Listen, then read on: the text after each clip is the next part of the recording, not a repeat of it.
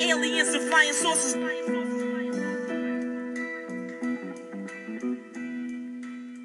This is all an illusion. Please pardon the confusion. Hey, Hakuna Matata. That means no worries for the rest of your days. And welcome to the 13th episode of Two Writers Slinging Yang. My name is Jeff Pearlman. I'm a former Sports Illustrated senior writer, former ESPN columnist, author of multiple New York Times bestsellers, and a columnist for The Athletic. The music you're listening to is Croissant's Master by the one-of-a-kind MC White Owl. And this podcast is an ode to writing in all its forms, from journalism to songwriting to screenwriting to novels to romance to whatever you think of, I'm going to try to handle. And today's guest is Pulitzer Prize winner Rick Jervis of USA Today, who, as a guy based out of Texas, covers weather, bad weather, awful weather.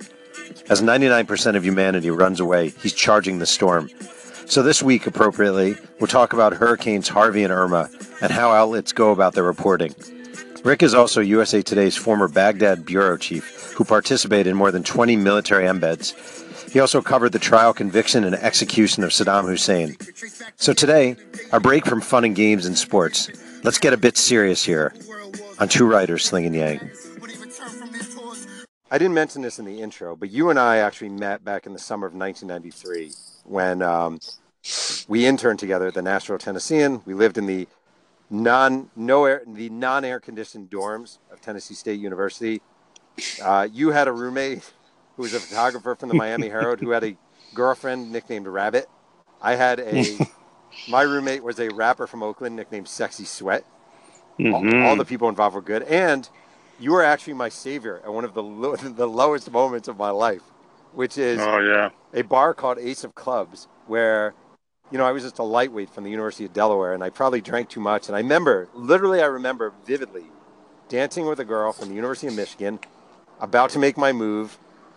And the next thing I know, I think it's the next morning, and you're telling me that I passed out in a bar. I can't remember that. I can't actually believe that you remember the name of the bar. That is so impressive. Thank you. The Ace. What was it? The Ace of Clubs. Ace of Clubs. The Ace of Clubs. Wow. Yeah, all I remember about that night, and I basically knew at the time that you weren't a drinker, that like you didn't drink. You almost never drank, I guess. Yeah. And I remember kind of egging you on and making you have like a couple of cocktails. I think we had like 2 rum and cokes or something. And I was like, come on, just kind of have a sip. And you drank them. And I was off in the corner of the bar, either dancing with somebody or about to buy another drink. And I hear over the loudspeakers, Rick Jervis, Rick Jervis. If there's a Rick Jervis in here, please come to the front of the club. And the bouncer is there and you're pointing to you and you're on the floor. And I'm like, wait a minute, how did this happen? We went from 60 to 0 in like a couple of seconds, and you were just totally like out of it. And I just I kind of knew that it just kind of hit you the wrong way. And I was like, felt terrible because, I basically was the one buying you the drinks. And I sort of remember telling the actual bouncer, I'm like, oh, he had some bad shrimp earlier, and it just like hit him wrong. And I'm just picking you, kind of scooping you up, and I had to like drag you out of this club. And that was how I first met Jeff Pearlman. That was my best Jeff Pearlman moment of the summer. And that began my battle with alcoholism, and I've been drinking. And you've continued ever since. Exactly. You've had many blackout nights. Many. Don't believe that for a minute. Well, it's funny when we I was telling my wife about this the other day. When I interned at the paper at the Tennessee, so I feel like every college journalism program pumps out a few quote-unquote stars. Not stars, but guys who definitely want to go into the field, and they love journalism, and maybe they're a little ahead of the game because they read newspapers and they study. And I remember getting to the Tennessean, and here's this guy, Rick Jervis, and he has his clip folder. I think you had either a clip folder or you had the article hanging up, but you'd done a story where you went undercover as a homeless guy. Yeah. And I remember being like, I'm being serious. I remember being like, damn, this guy is really good. Because usually at your college paper, it's almost like a good college football player going to an NFL training camp. And all of a sudden you're like, whoa, there's a lot of talent here. And I think seeing you and your work was the first time I was like, whoa, I'm not as good as I think I am. There are a lot of good people out here, you know? Wow, I totally forgot about that article. Yeah, and those are the types of articles that you could write like in college. They're kind of sort of experimental that you would never write later, right? No. Like, like you would never dress up as a homeless person and walk around downtown Miami, and like write that article as like a first person. It's just something that I did for the college because I was just really curious, about the just all the homeless people like in downtown Miami and who they were and what they did. And that was one of the stories, that just like, I kind of showed that to like sort of recruiters and editors of like different newspapers, and everybody liked it quite a bit, even though it was this weird, it was this weird story where I went undercover and wrote it in like first person. Yeah, and I think I was walking around like at the Tennessean with this sort of portfolio of like a couple of my articles, and that was actually one of them. And I kind of let you look at it, look through it, and I remember us having a sort of rivalry, like at the Tennessean, like we definitely wanted to write a better story than like the other guy constantly, and we're trying to constantly like sort of better ourselves. But I think it like made us better, and I think it gave us like a really good internship that summer. Oh yeah, that was a great summer. It's one of the best summers of my life actually, and I look back very fondly. For like a lot of different reasons. It wasn't just the internship. Obviously, we had like a really great time outside of the newsroom too. Yeah, it was really good. And also, I think, I wonder if you feel this way. Actually, I do wonder how you feel about this. That's 24 years ago.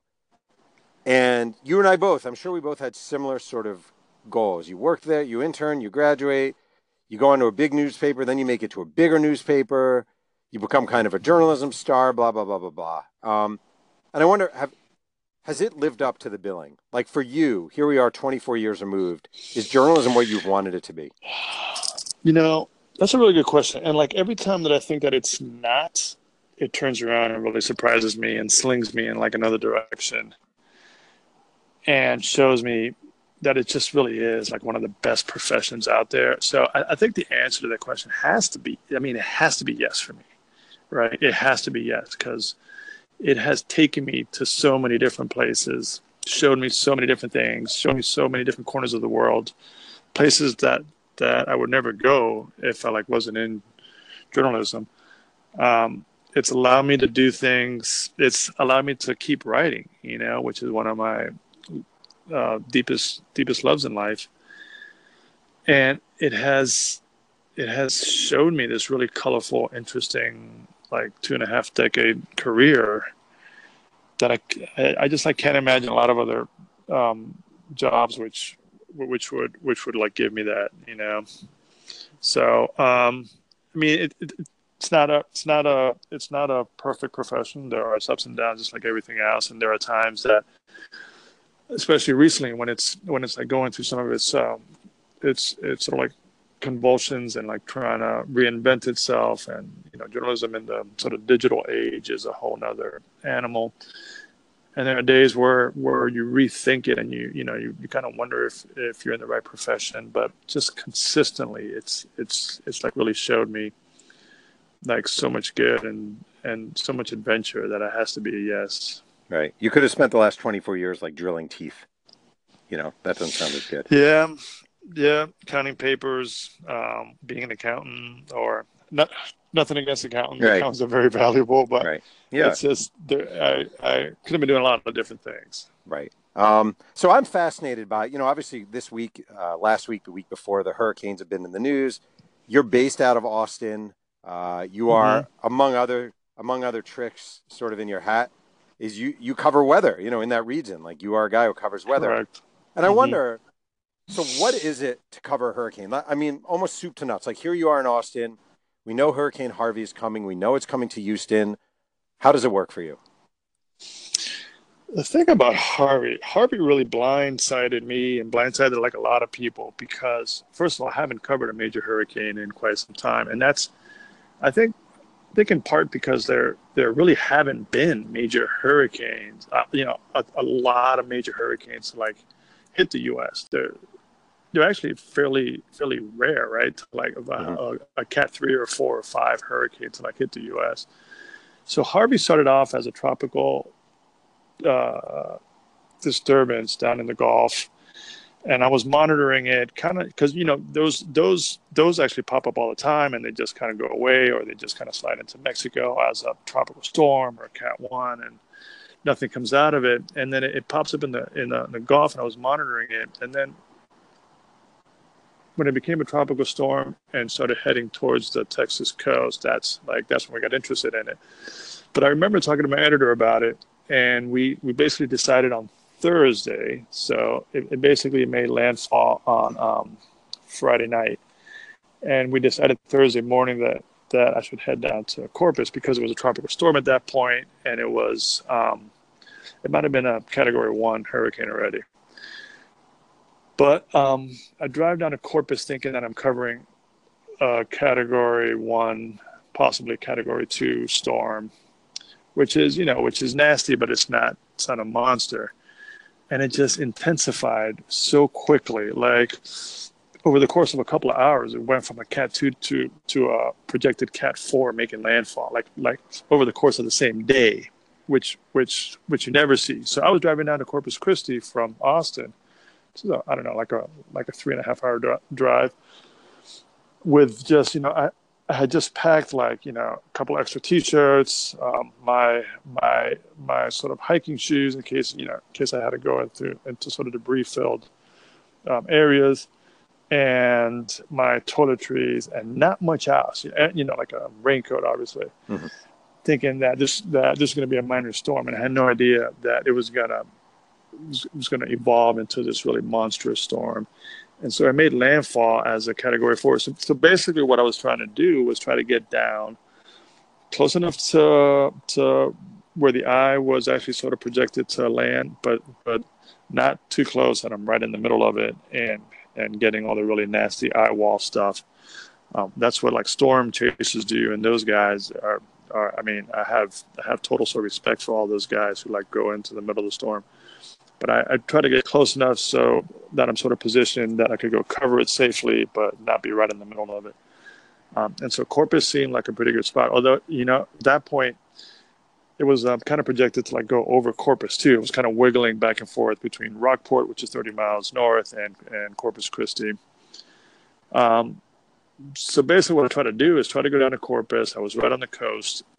You try to find a very sturdy building, Right. You want to find something that hopefully which was built relatively recently and it's up to code, or something that is just that, is kind of concrete poured and looks like it could withstand certain winds. And I found that in the Holiday Inn, right in downtown Corpus Christi, it looked big enough. They gave me a room with a view to the actual bay there, which I wasn't crazy about at first, but later it actually proved pretty good because I could like monitor the actual storm coming in. And so you try to get as close as you can. You basically interview as many people as you can as the storm approaches, and then it's kind of a race against time. Like you try to get as much as you can, and when the winds pick up, you basically have to know when to go indoors and take shelter and kind of hunker down, and then let the sort of hurricane pass over you.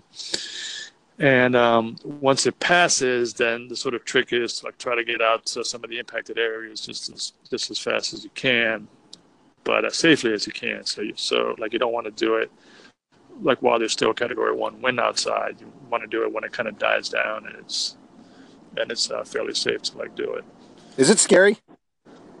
This one was, for sure. This one was one of the more frightening stories that I've actually covered in quite a long time.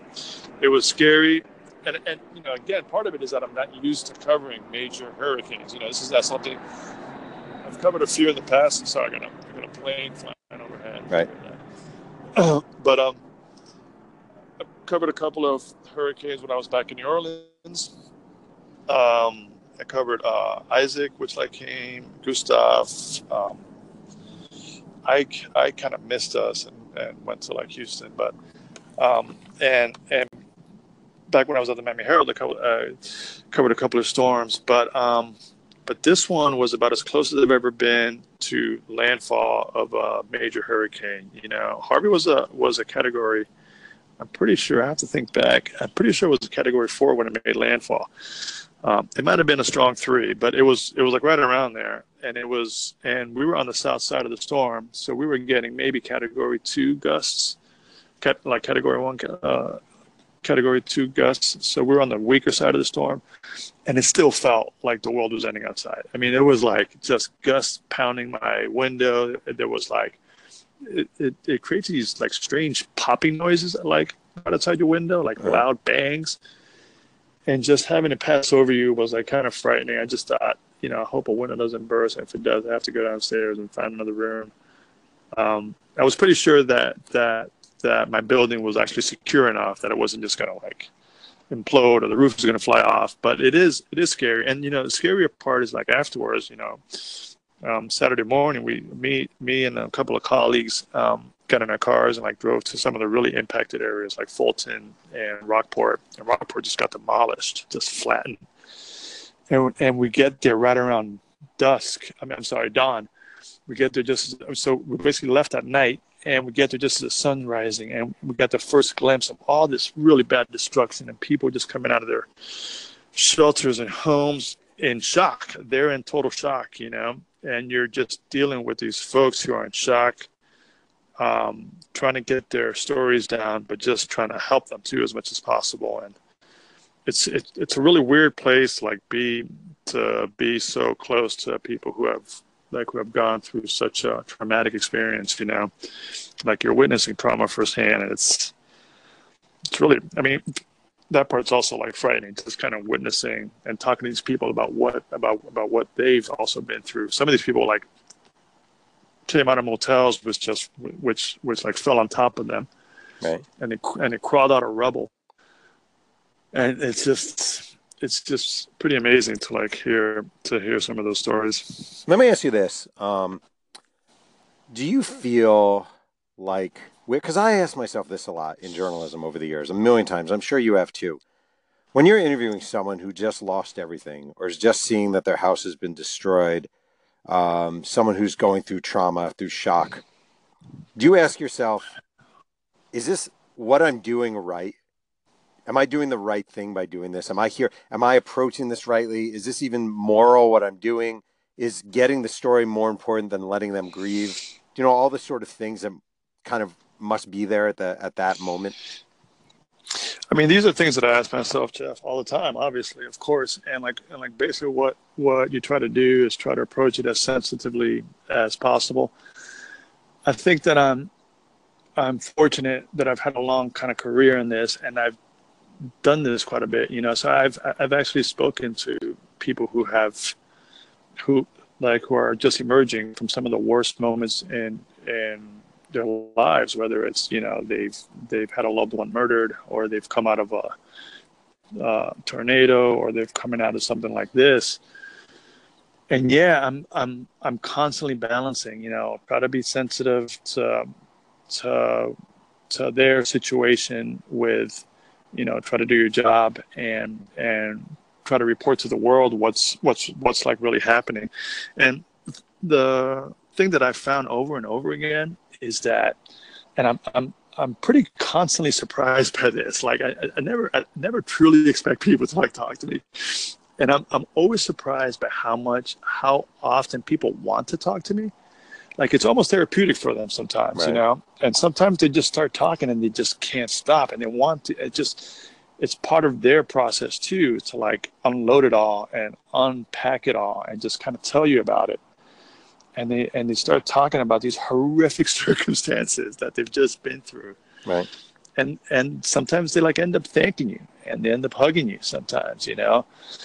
I feel sometimes, and you know, with this last one, especially out of Rockport, when you see some of these people who have just been through this, and some of the firefighters too. Like I talked to like a group of firefighters from Rockport who basically had to evacuate out of their station because it was like breaking apart on them, and they had to run to this elementary school down the road.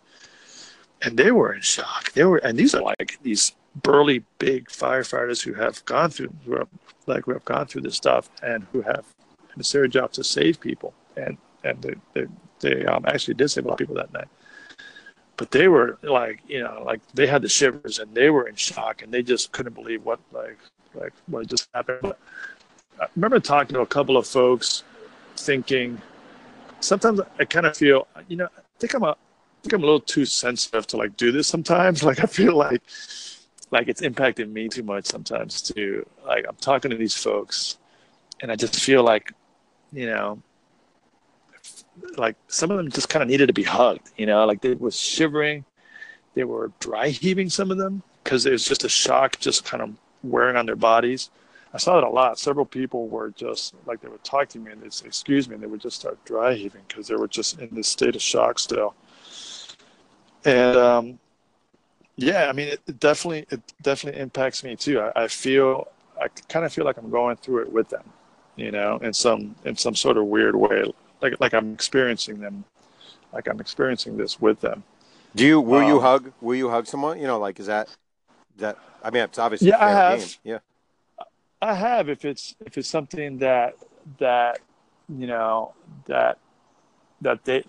they sort of initiate, and that they feel comfortable with. Yeah, I definitely will. And I've had people do that. There's a couple of times this time that I felt like hugging somebody because they needed a hug, but I didn't because I felt like it kind of crossed the line. And like there was one woman, I'll never forget her. She was at one of these shelters, and she was just shivering. She was shivering from the shock, and she was shivering from just going through what she had been in. She had a horrific story. Like the sort of motel she was staying on just kind of collapsed around her and her boyfriend, and they had to crawl out of this rubble and run in the middle of this, Cat 4 storm that they had to run to the shelter. But she was shivering, like she was so visibly affected by this, and she would walk up to her boyfriend and like lean in, and like all she wanted was somebody to put an arm around her, and the boyfriend wouldn't. The boyfriend would just be like, "Well, just go sit over there if you want." He was sort of dealing with it in his own way, I guess. Right. And like wouldn't put an arm around her, and I felt like just hugging this woman and just kind of telling her, "All right, stop shaking. It's gonna be okay." But I didn't. Right. Partly because her boyfriend was there, partly because it does cross a sort of journalistic line. You try to be like an impartial sort of observer to all of it, as much as you can. Do you just walk up to people, like you see someone you want to talk to, and it's in a high stress or a high trauma situation? Is it as simple as you walk up and introduce yourself? Is there a way you approach specifically? It's really about as simple as that. I walk up. I always sort of like introduce myself first. I tell them like who I am and who I work for, and then I'm here to tell the story about this incident. And I was wondering if I could ask them a couple of really quick questions about it. And man, like most of them, I'd say like 85%, like usually say yes, and they're just granted they're in shock, but a lot of them want to tell their story too. Right. They kind of want it out there. Right. And like in the long run, it's definitely beneficial, because the more people know about what's actually happening down there, the better it is. The more sort of resources start to show up down there.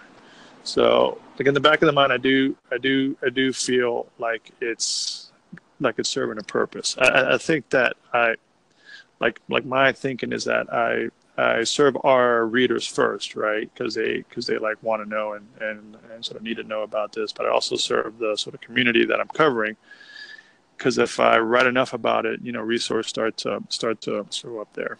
Right. Interesting. You did a Facebook Live video during your session during the hurricane, and obviously that was something we were not thinking about in 1993. Correct.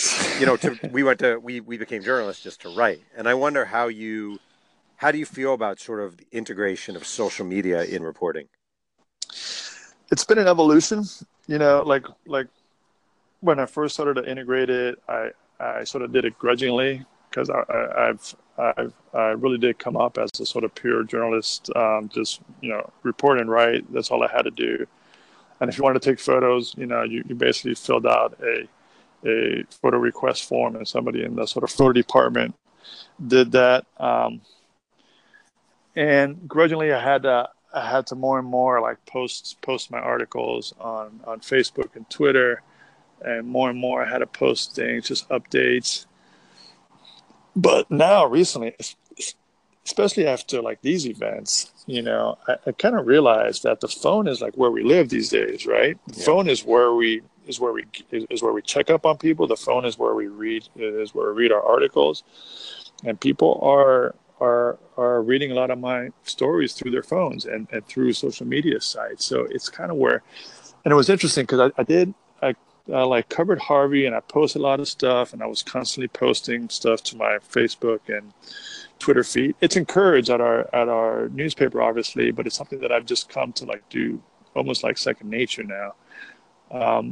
But then Hurricane Irma, excuse me, hit Florida yesterday, and today and yesterday, and I'm from South Florida. I'm from Miami, and I wasn't sent to that, but I was like here in Austin, and for Irma, like, was a consumer, right? I was a news consumer, and I was reading every article that I could get my hands on. I was just like absorbing every single piece of information that came out of there. I had my brother down there, I had family down there, but I also found myself like really social media was where like I was getting a lot of the best information, and so like as a consumer, like I could see how people consume news, consume information through social media sites. And it's these people who like put themselves way deep into the path of the storm down there that I was able to get that. And those guys live on social media. It's not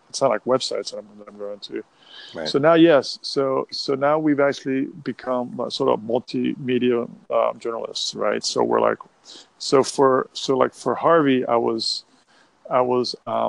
down there, and every chance I got, I would post an update to like Twitter or something that I saw, like an observation. I would snap photos with my iPhone and post that to like Twitter as well. I do Facebook Live things and put that on Facebook.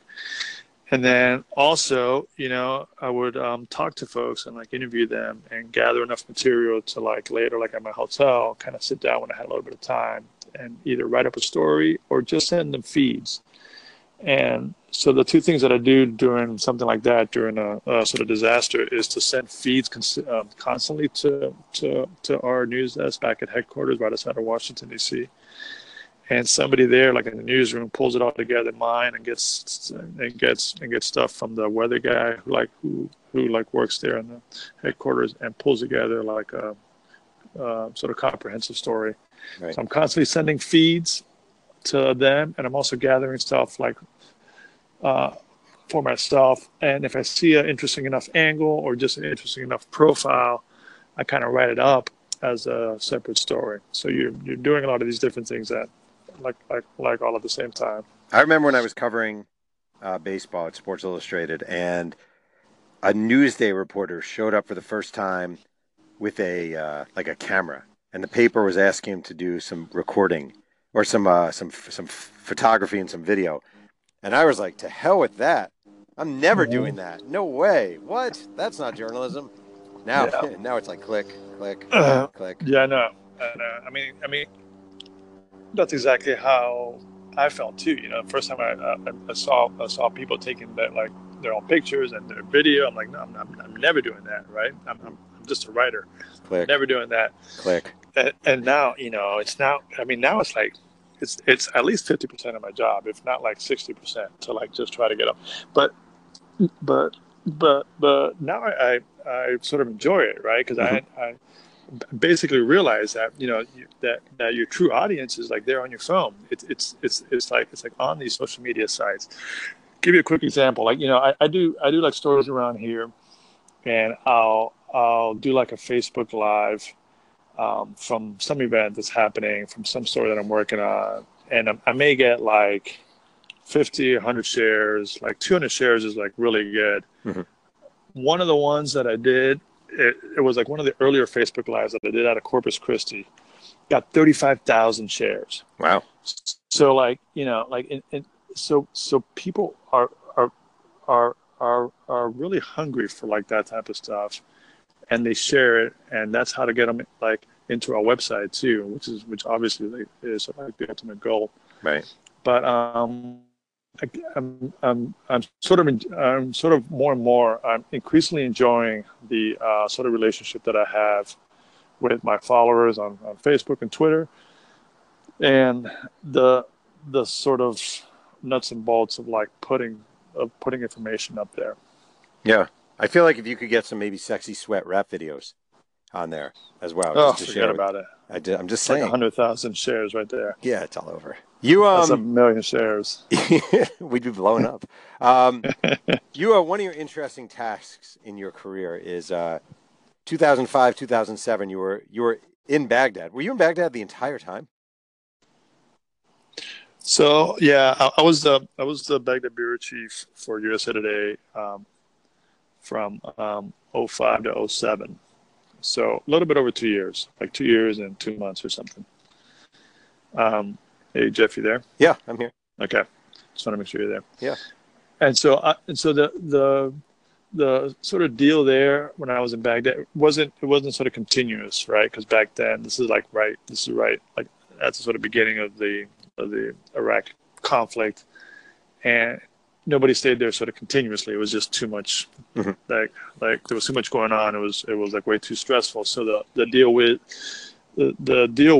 that I would work in country for 6 weeks, and then they would give me 3 weeks off. So 6 on, 3 off, 6 on, 3 off. Right. And I did that throughout the course of like about 2 years. So do you feel like are you more in the camp of every reporter should have the experience of reporting from a sort of war zone, or you have to be nut job crazy in hindsight to do that kind of thing? I mean, it was such a great experience for like me personally that I mean, if you had the opportunity and if there was a war going on, you know, and you were like at all curious or interested in what was happening there, I would say absolutely go for it, you know, and if you have a newspaper backing you, I think that's sort of key. I mean, I was lucky enough to like have sort of USA Today. I was like a full-time staffer for sort of USA Today, and I had the sort of resources and the support of a major sort of newspaper behind me. I wouldn't recommend it. You know, I met like so many people out there who were freelancers out there, and I just feel like freelancing in like sort of war zones are just so difficult because you just don't have the resources. Man. And it's like hard to stay safe. Most of the people that I knew who like got in trouble out there, whether it was being kidnapped or you know, God forbid, or unfortunately killed, were usually freelancers, you know, who just didn't have, you know, enough money to hire like the right amount of guards or cars and so forth. But it's such a great experience, and I was just fascinated by it all. You know, like the sort of scary part was definitely scary, and there were times that I wished. There were like definitely times out there that I thought, okay, this was a really bad idea. I don't want to be a Baghdad. Give an example, Rick. What would be an example of that? So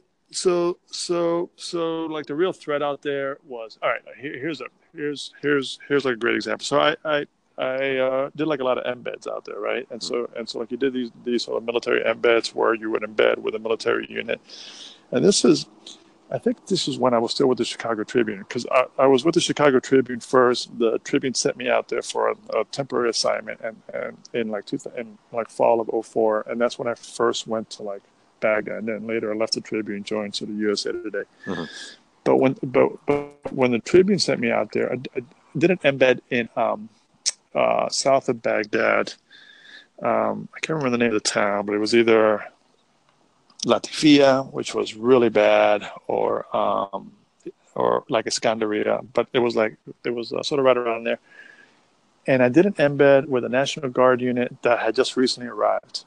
And the National Guard units were different from full-time sort of military personnel because they were not full-time military. They were National Guards guys who just, like 3 weeks prior were lawyers and students and like professors and like, like sort of regular people who just got called in and got sent to Iraq. And these guys had just arrived in Iraq, and they just didn't know what they were doing. And so we got lost. So I like embedded with them, and like we went out like on a sort of patrol, a big convoy of us, and one of the worst parts of Iraq during one of the worst times. And we got lost, and one of the cars got stuck. And meanwhile, like the insurgents knew we were there and started tossing mortars at us. Whoa. And like you could see like the mortars just getting closer and closer. And these guys were lost. They had a radio in to like figure out like how to get back to base. And I remember thinking, I'm going to get killed out here because of incompetence, not because of the insurgency, but because of incompetency. And that was definitely one of the times where I basically thought to myself, why are you out here? This is such a bad idea. Like, you should not be out here. Like, I wanted nothing to do with it anymore. Man. But of course, later, then you go out with like a really competent unit, and it's a very successful mission, and you get a lot of really good stuff, and you're able to tell the story, a lot safer, and it changes your mind again, and you think, well, this is the greatest job, Right. If you could like do this safely, it's an awesome job. Right. It reminds me of running a marathon, and at mile 13, you're like, I'm never doing this again. At mile 18, I'm never doing this again. You finish, you have your soup. When's the next one? When can I do the next one? That's an excellent analogy. That's exactly how it is, actually. Because there were times that I was like, I am just not doing this anymore. I'm not like going back to that place. That place is insane. And then you're like, oh yeah, I think I am going to do this again. Because it was just fascinating. You had this sort of front row seat of this incredible dramatic time in like U.S. history. And like you were able to be a witness to all of it, I actually attended Saddam Hussein's trial, and I got to see him from like 6 feet away, and it was just this kind of surreal moment that you're in this courtroom with this guy who's being tried on like war crimes, and it's just a fascinating part of the world too. Got to see a lot of Iraq, obviously, but also like a lot of Lebanon and Jordan, and this is a fascinating part of the world. I have a theory, but I feel like you would know better than I do because you've covered much more of the world than I have by far. I generally think that the vast majority of people, like if you went to North Korea right now, the vast majority of people in North Korea just want to go about their days, eat their food, take care of their kids. The vast majority of people in Iraq just want to go about their day. Like, people could actually get along, but we kind of screw it up. Or is that overly simplistic? Oh no, I think that's absolutely true. I think that's absolutely spot on, and I've like seen that everywhere. It's really unfortunate that it's always a very small sort of percentage of the larger population that does like all these atrocities, right? Who either commit these atrocities or are ruling a country wrongly. But it's those guys that obviously get a lot of the coverage, and so people on the other side of the world see what's happening in that country, and they see the small population doing this, and they automatically assume, well, everybody's doing it in that country, right? Because it's on TV.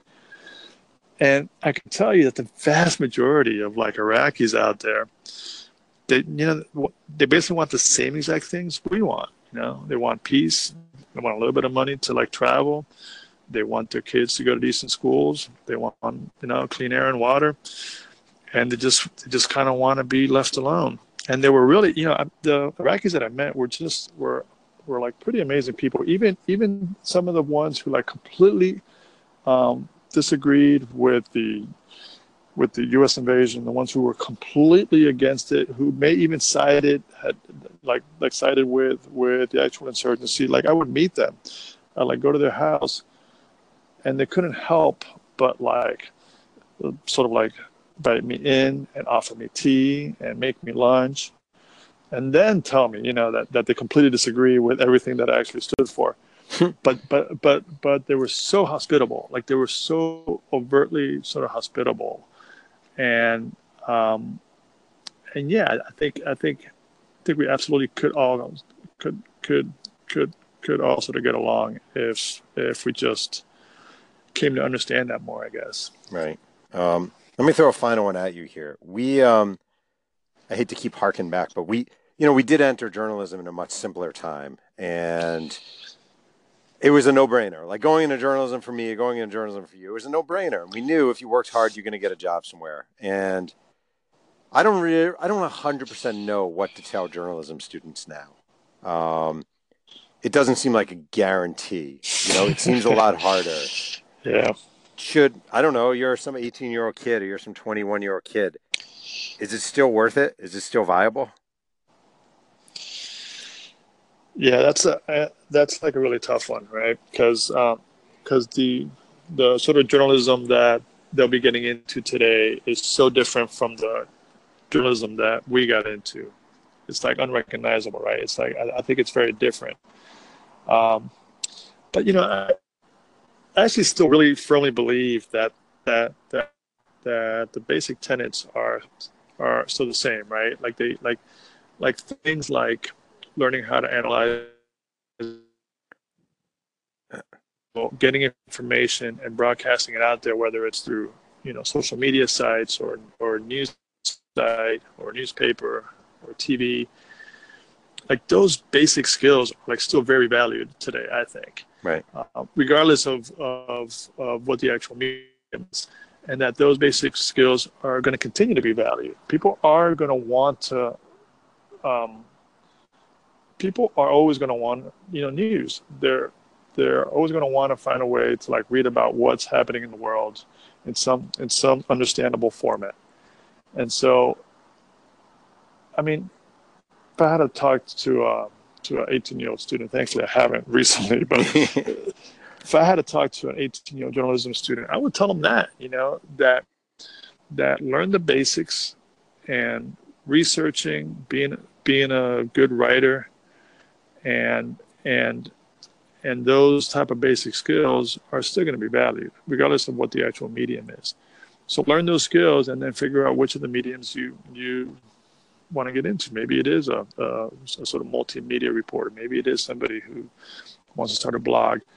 Maybe it's somebody who just wants to go into a more sort of traditional news thing. But I think that there's always going to be an appetite for news gathering, and that's always going to be like a sort of valued skill.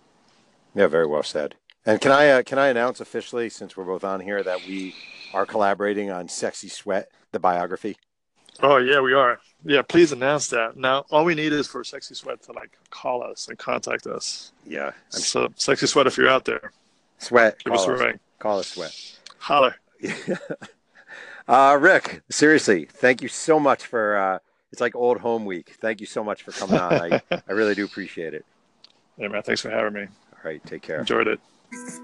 I want to thank Rick Jervis, today's guest, for joining me on Two Writers Slinging Yang. One can follow Rick on Twitter at Mr. R. Jervis, and you can go to usatoday.com to read all of his stuff. One can listen to Two Writers Slinging Yang on both iTunes and on bumpers.fm. Reviews are always appreciated. The music, again, is by the great MC White Owl. Thanks for joining me, and remember, keep writing.